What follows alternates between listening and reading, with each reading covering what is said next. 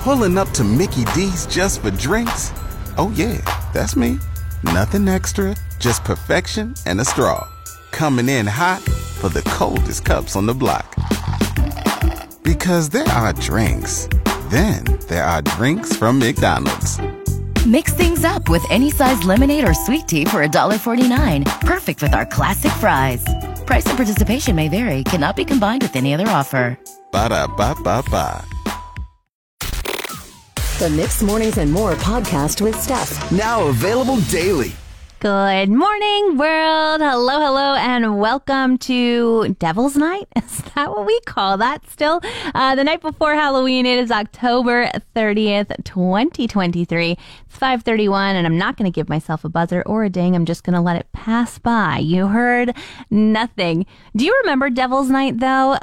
Did anybody play pranks in your neighborhood? I remember people's cars getting egged, especially teachers. My mom was a teacher and she was always worried the kids were going to find out her address and then egg our car. I'm not giving you any ideas. I hope all the students are still sleeping. Last night I was doing the dishes when a muffled noise that sounded like someone fell down the stairs hit my ears. Now, this might make sense if we had any stairs, but unless someone fell down the stairs on our deck, I'm just not sure that was it. I called to my husband in the other room watching TV. Are you okay? Yep. He was fine, and no, he didn't hear the noise. I tried to pretend I didn't hear it. You know, it doesn't make logical sense. I'm not opening the door to check. That's how people get murdered.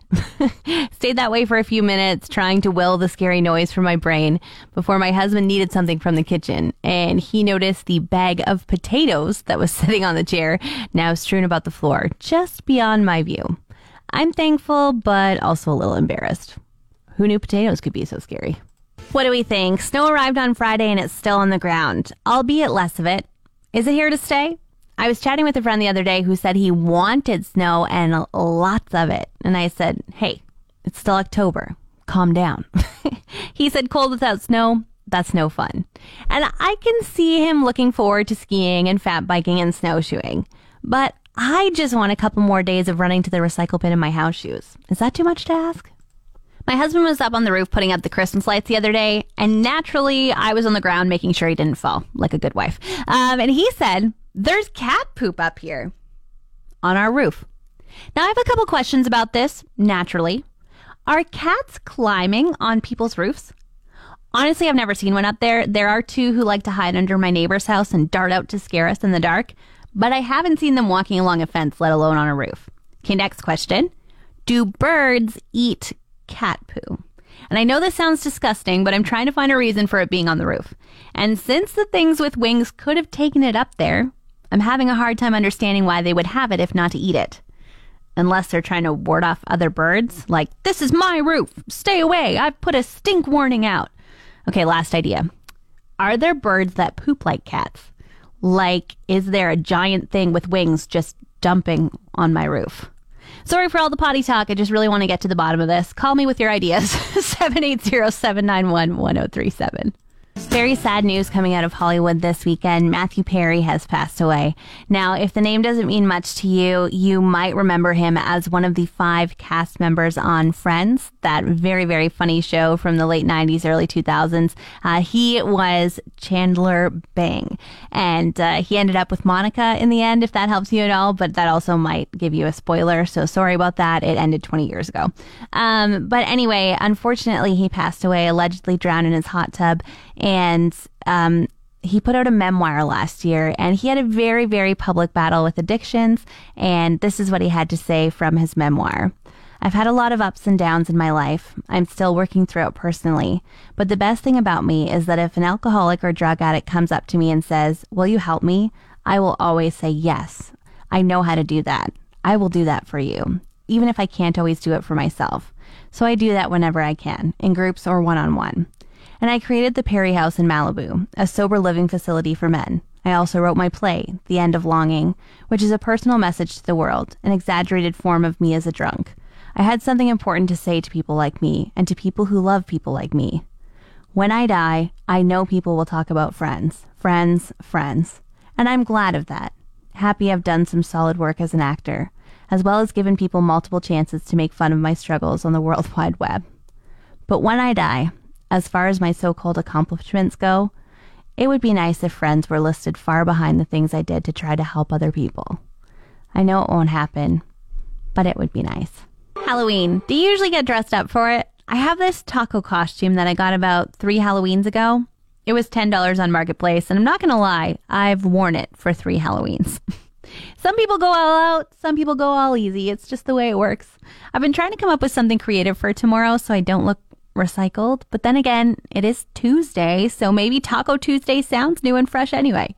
The thing I have in my closet for a last-minute costume as well is a yellow and orange color block skirt. Throw on a white top and you've got candy corn. Any other ideas for me? I'm not trying to win a contest, just trying to not be lame. Speaking of going door to door, I'm going to be doing that with the station tomorrow night. We've teamed up with Superior Propane to bring you Trick or Eat, and we'll be knocking on doors in Abbotsford collecting non-perishables for the Wood Buffalo Food Bank. So get ready for us, and if you have something to spare, we'd love to see you. Say hello, and you can judge if my costume is lame or not. I have a new invention idea. Let me set the stage for you. When I got back from Ontario at the beginning of September, my stove was blinking. The power had gone out for some undetermined amount of time. No big deal, set the time. But then when I opened my freezer, the top layer had those ice crystals on it. You know, the kind that says, we started defrosting and then we froze again. And with no way to tell how long the power was off, my husband was terrified of foodborne illness. He hates throwing up. Can you blame him?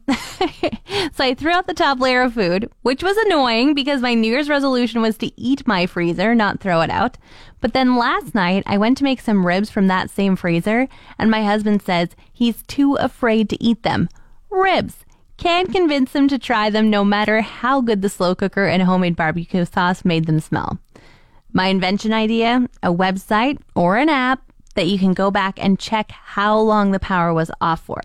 It could also have helpful tips like, if it was longer than blank amount of time, you should throw out your freezer food. If not, you're safe to enjoy. You know, it would save me a lot of convincing and eating alone, because I'm guessing the next thing I pull out of that freezer is going to be a solo meal as well. Pulling up to Mickey D's just for drinks? Oh yeah, that's me. Nothing extra, just perfection and a straw. Coming in hot for the coldest cups on the block. Because there are drinks. Then there are drinks from McDonald's.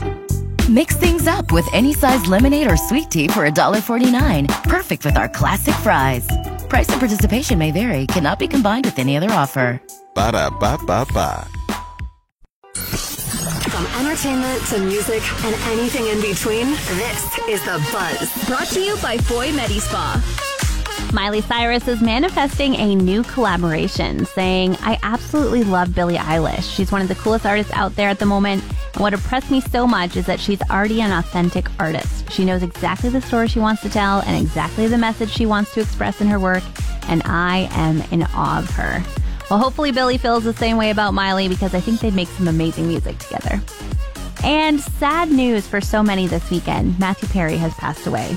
Many stars paid tribute to the Friends actor, including Charlie Puth at his Melbourne concert.